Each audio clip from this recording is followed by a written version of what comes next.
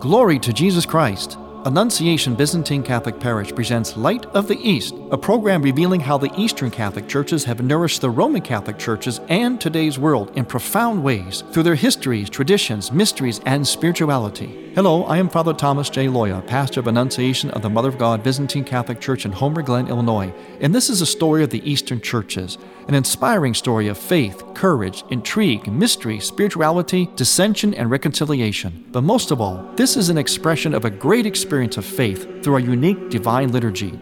Join with me now as we look toward the Light of the East.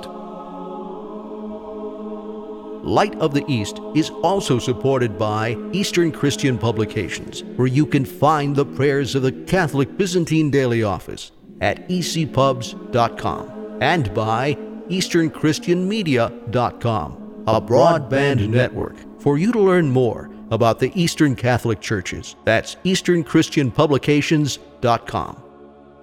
Glory to Jesus Christ. Welcome to Light of the East. I'm Father Thomas Loya, your host. It's hard to believe that we are already in one of the preparation Sundays before the season of Lent, which we call in the Eastern churches the season of the Great Fast, the flowering of repentance, the bright sadness. It is our custom, and rightly so, wisely so actually, to move into a very intense period in the liturgical calendar by means of a gradual buildup. And we do that for Lent by the different Sundays that precede Lent. They all have a different theme according to the Gospel, a theme that's relevant to the season we're going to get into, the season of repentance. So today is the Sunday of the Prodigal Son in the Byzantine liturgical calendar. And of course, most of you are familiar with that story if you're anyway familiar with the Gospels. It's one of the great stories. I always call that the "You Too Could Be a Great Preacher" story of the Gospel, because it's such a dynamic and colorful, moving, dramatic story. In addition to that, this particular week, we celebrate the feast of St. Gregory the Theologian and also St. John Chrysostom, the translation of his relics. We celebrated another great saint in the Eastern Church at the very beginning of the month, and that was St. Basil the Great. Now notice I pointed out 3 saints. The reason for that is because we then have a feast day on Friday, January 29th. Normally it's on the 30th, but that's an All Souls Saturday. Normally that 30th, which this year will be the 29th of January, we celebrate all 3 of those bishops together. They each had their own feast day, but now they're celebrated together. And the reason for that is because, as I call it, the good old days of the church, when they had fights about faith, about which saint was the greatest. That actually happened. And that inspired then the emperor of the Byzantine Empire to keep peace in his country by then declaring a feast day where all 3, John Chrysostom, Gregory the Theologian, and Basil the Great, all 3 would be celebrated together because there were arguments about which one was the greatest. So they had their individual feast, but to keep the peace, they put them all together at the same time on one particular day, and that is usually January 30th. However, it's moved now this year to Friday the 29th because the 30th this year is one of the All Souls Saturdays, which again is another part of the Lenten preparation, where we pray for the deceased members of our families by name. We actually name them off by name. When someone is deceased, especially if they die from a parish, they belong to a parish in the Eastern churches, we put their names in a book, and their names are read off out loud, every one of them, on several Saturdays during Lent. They're called the All Souls Saturdays. So, as always, we have an exciting week coming up in the Byzantine liturgical calendar. But before we go any further with other events, I just want to say thank you and hello to a number of you out there listening. First of all, any of our parishioners from my parish of Annunciation, Byzantine Catholic in Homer Glen, Illinois, I want to say hello to you. Of course, you heard from me earlier today at church. Now you're tuning in again to your program, our program, Light of the East. Also want to say hello to Tom and Kathleen Masters. Thank you for your kindness, your kind letters, and contact with us. Also, E.C. Kirkham out in Salt Lake City. Our good friend Gene Bray out in Tahua, Washington. Ted and Pamela Morosky, locally here in Homer Glen area. Also, our good friend, longtime friend here of us at Light of the East, William Radovich from Monroe Center, Illinois. Hello, William. Again, thank you for your kindness. And thank you to all of you who have sent letters to us recently, kind letters, and above all, thank you for listening. Speaking of letters, I received a letter from a listener regarding a previous program I had on iconography. We're going to get to his letter. His name is John. He's out of Seattle, Washington. John wrote a letter, had some thoughts and comments about our program on iconography, so we're going to get to his letter a little bit later in the program. But we need to update all of you on certain things happening in the eastern lung of the church. That is a name that was coined by St. John Paul II. He said that the church breathes with both lungs, east and west. And of course, this program represents largely the eastern lung of the church, although we do touch on at the same time the riches of the western lung of the church, most specifically the Latin Rite. It's just like the human race, like man and woman. You can't really talk about a man unless you do so in relation to a woman, and vice versa. It's the same thing in the church. If I talk about the Eastern churches, I can't just talk about them alone. I have to talk about them also at times in relation to our brothers and sisters in the other lung of the church, the Latin Rite, or the Roman Catholic Church, and vice versa. But primarily, we talk on this program, Light of the East, about the riches of the Eastern Church. And we're going to update you now on some news around the Eastern Church world. And this news comes from a wonderful report that is put out by Father Ronald Roberson, who is the Secretariat for Ecumenical and Interreligious Affairs out of Washington, D.C. And Father Roberson puts out a wonderful newsletter that updates the world on things happening around the whole world in the Eastern churches. It's a very thorough presentation. Now, there's a significant event that he did update us on, an event that we hope will happen. It's the Pan-Orthodox Council. This is where the Eastern Orthodox churches are planning to come together in a grand council to discuss issues. And councils are very, very important in the Eastern churches. We rely very, very much on the decisions and statements of councils. For those of you in the Latin Rite Church, you're probably familiar with the Second Vatican Council, and you know that many things came out of that. Many things came about as a result of that, but not because of the Second Vatican Council. Certain things that maybe are very questionable have been very problematic.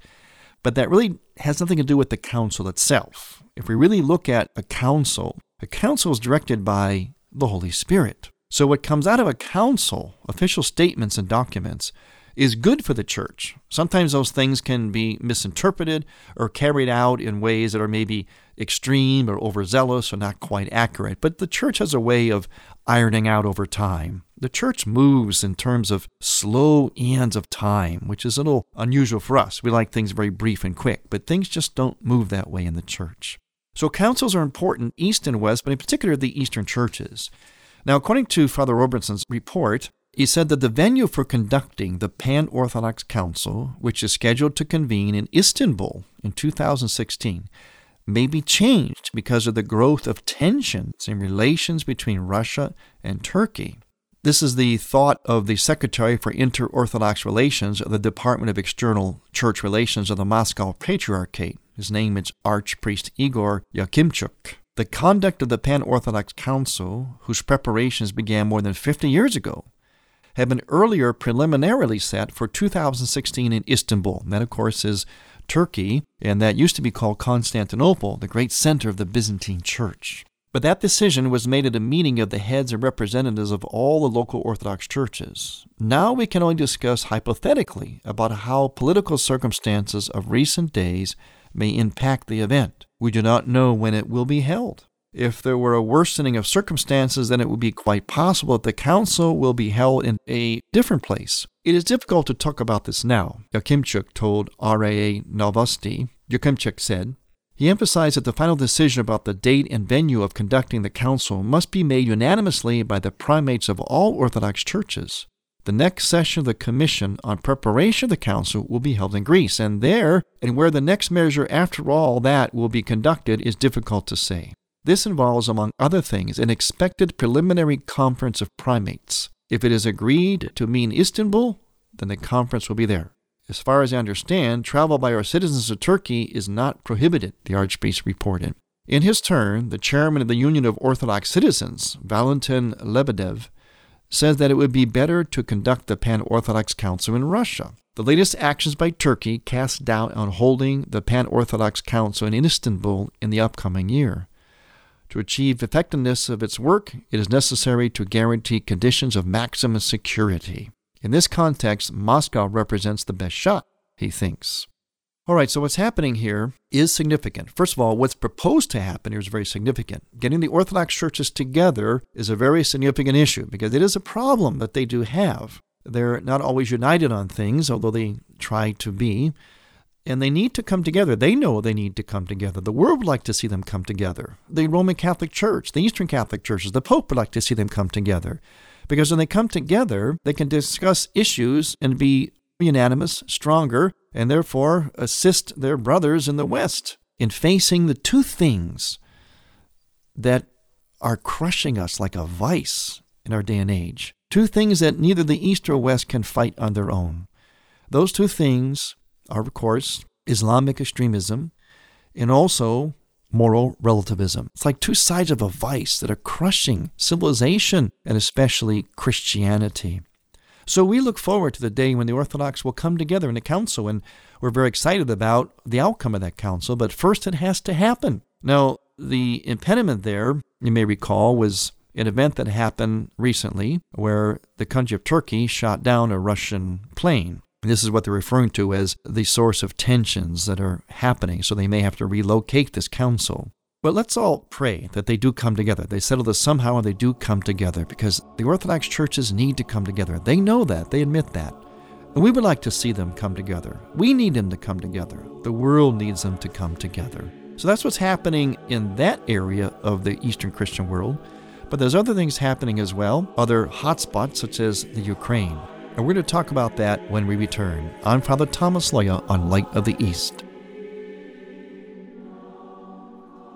Light of the East mission is Christianity's reunion, and to tell the story of the Eastern lung of the Catholic Church, we need your support. In order to keep Light of the East on the air, you can make a donation now by going to ByzantineCatholic.com. That's ByzantineCatholic.com, and then donate securely using any major credit card. With your help, we can keep Light of the East's illumination bright.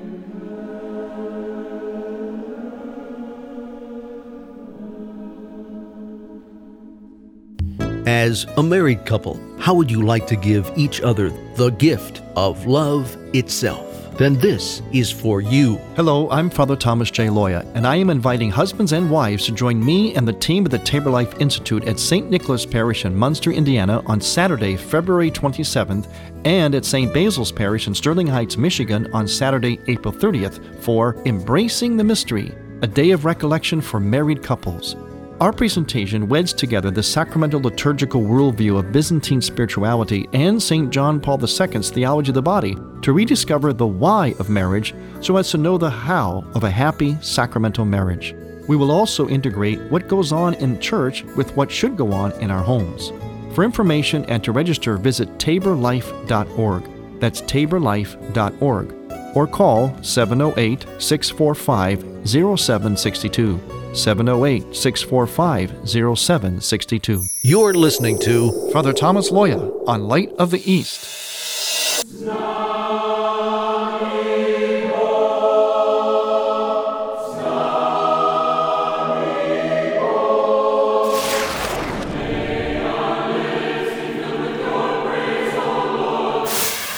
You are listening to the Choirs of Annunciation Byzantine Catholic Church, under the direction of Timothy Woods in Homer Glen, Illinois. This is the music you hear on Light of the East and is sung during the sacred liturgy at Annunciation Byzantine Catholic Parish. Order online at ByzantineCatholic.com. All we ask is a donation of $15 or more, which includes shipping and handling, to Annunciation Parish for each Theosis CD. Send a check made out to Annunciation Parish at 14610 Wilcook Road, Homer Glen, Illinois, 60491. And may God grant you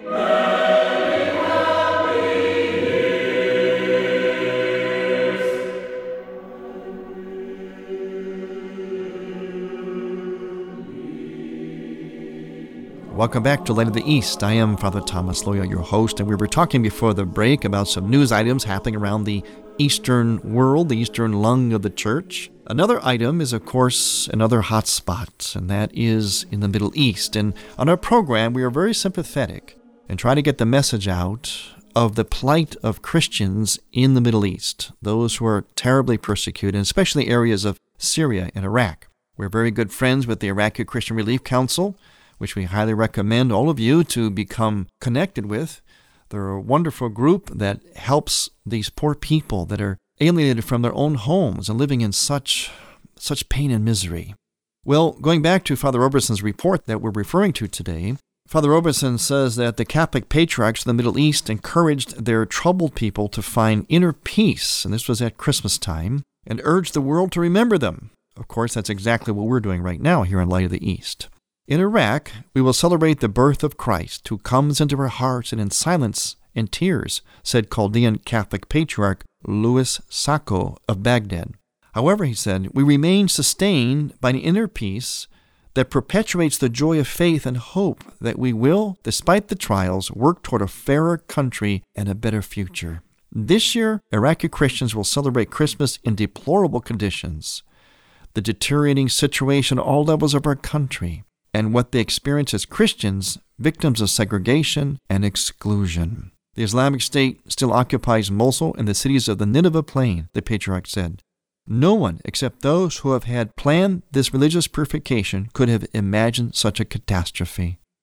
Patriarch Sacco said, noting that since the summer of 2014, many Christians have been forced to live in camps in which their needs are being provided for only by the church or civil society.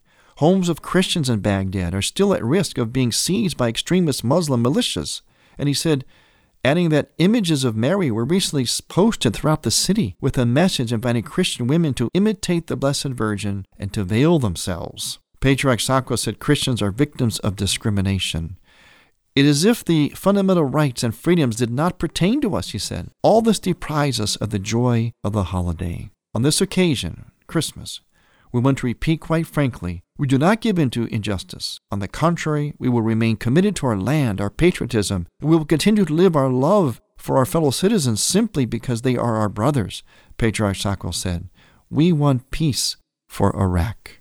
Now, Syriac Catholic Patriarch Ignace Joseph III Yunan, based in Beirut, said that for Christmas, our present world urgently needs any glimmer of hope for people who are persecuted, displaced, and uprooted coercively from the land of their fathers and grandfathers. We are the shepherds of this persecuted people. We stand today in front of a historic crossroad in the journey of our people. Displaced people forced to migrate become like Jesus, homeless, he added. So just a little bit of an update that things are still very, very difficult, unimaginably difficult in the areas where Christianity began, in those great biblical areas. I mentioned Nineveh here. Nineveh is a biblical spot. Remember, it goes all the way back to the Old Testament, to the prophet Jonah. Well, remember, these areas there are not just news items where there's war and bombing. These are areas of the Bible. This is our spiritual heritage. We're connected with these people, regardless of what nationality we are. We are connected with them through our faith, and also just because they're our brothers and sisters as human beings, and certainly our brothers and sisters in Christ. So please remember them in prayer. Don't forget them. And contact the Iraqi Christian Relief Council, IraqiChristianRelief.org. It's IraqiChristianRelief.org, and try to help them out. That particular organization, the Iraqi Christian Relief Council, gives aid directly, no bureaucracy, no red tape, no big administration. It gives aid directly to these poor suffering Christians. That's why we're aligned with them here at Light of the East.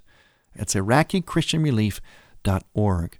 Well, I mentioned that I got a letter from a listener named John Cox, in fact, from Seattle. And he's commenting on iconography, especially in regard to a program we had here at Light of the East, in which we said some things about iconography, and he wanted to bring up some of these things and specify and talk about some of the terminology. For instance, he said that I mentioned that when we create icons, that it's painting versus writing.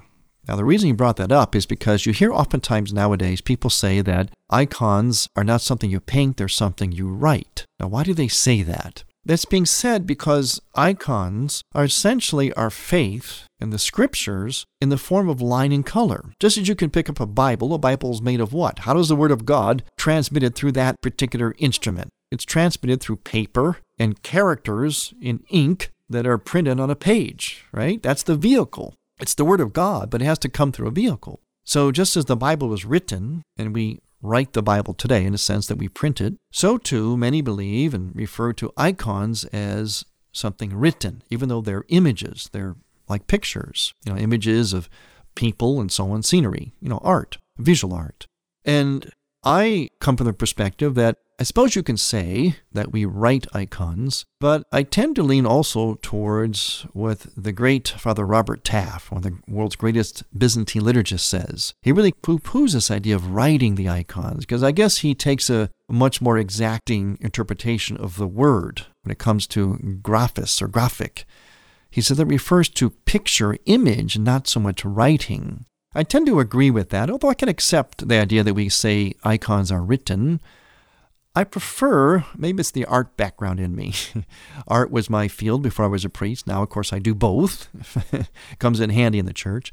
But from my art perspective, and also from my iconographic and priestly perspective, I still prefer or lean towards the word painting or art rather than writing. Another point that John brought up for us was the fact that I mentioned that to be an iconographer, one should have a background in art, preferably a professional background in art or professional training in art. And he was saying this. He says, as you know, iconography is more of a spiritual thing rather than an artistic endeavor. He said that we don't necessarily have to have artistic training, and we can still create beautiful icons. And that really the measure of the icon is the measure of the spirituality that is communicated through it, and also through the person painting it. Well, that's a very good point. My response to that would be this. I would recommend that in thinking about this, the art and the spirituality, do we need to be real artists to do icons? I would recommend being very Eastern about this, being very Byzantine.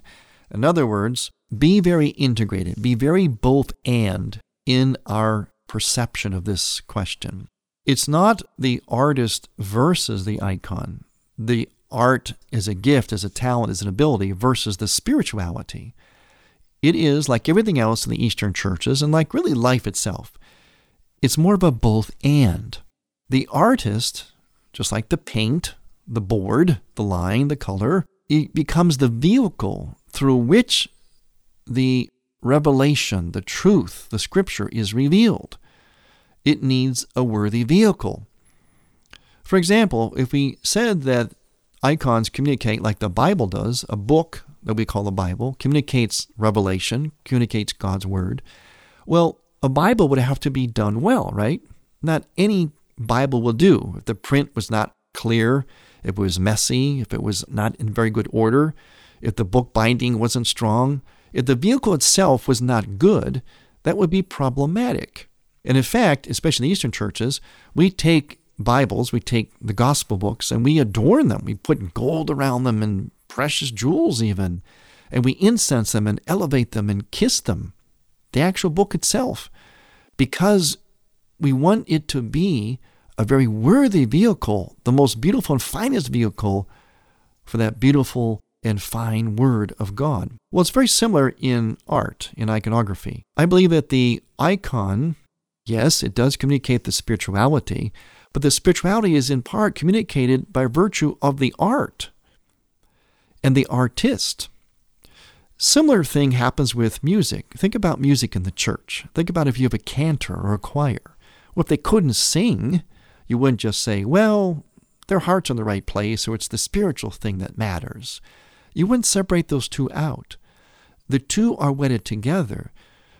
You take the person's God-given ability as a musician or as an artist, and God intends that gift to be used for His glory. So He wants the art or the music to be truly beautiful, because God is true, good, and beautiful. So beauty itself, in other words, if you're a competent artist or musician, especially in the church, the beauty itself is in itself a spiritual reality. It's already communicating God just by the quality of its beauty. But yes, we wed it together. We don't separate them out with the spirituality of the individual artist and how they paint the icon. If you stand before outstanding icons, ones that are very, very well known. The one that comes to my mind that I stood before a couple times, had the privilege to, is the icons of the Koro Museum, also called Kariya Cami, which is in Istanbul. If you come before those icons, it's like standing before I call it the Eastern version of the Sistine Chapel. You are completely awed by their beauty. Especially as an artist, I'm awed by the outstanding artistry, which also at the same time communicates the spirituality. So it's always about the both and, whether it's in art or anywhere in the Eastern churches or in life itself. I want to thank you for listening. I'm Father Thomas Loya on Light of the East.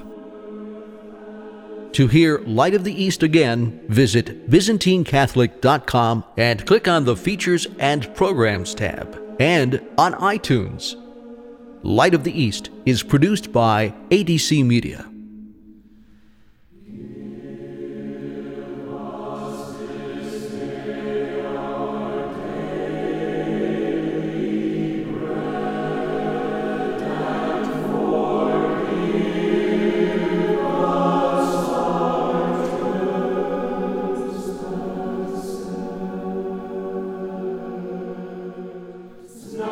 Thank you for listening. Next week, we will return to the Light of the East. To learn more about Annunciation Byzantine Catholic Parish, visit our website, ByzantineCatholic.com, where you will also find an archive of all of our programs. In order to continue Light of the East with its mission of Christianity's reunion, we need your support with a donation. Any amount will be a blessing. Please make out a check to Light of the East Radio and send it to Light of the East, 14610 Will Cook Road, Homer Glen, Illinois, 60491. That's Light of the East, 14610 Will Cook Road, spelled WILL-COOK Road, Homer Glen, Illinois. Or donate online on the homepage of ByzantineCatholic.com. From the Light of the East, a new dawn of unity is in sight. God bless you, go with God, and may God grant you many happy years.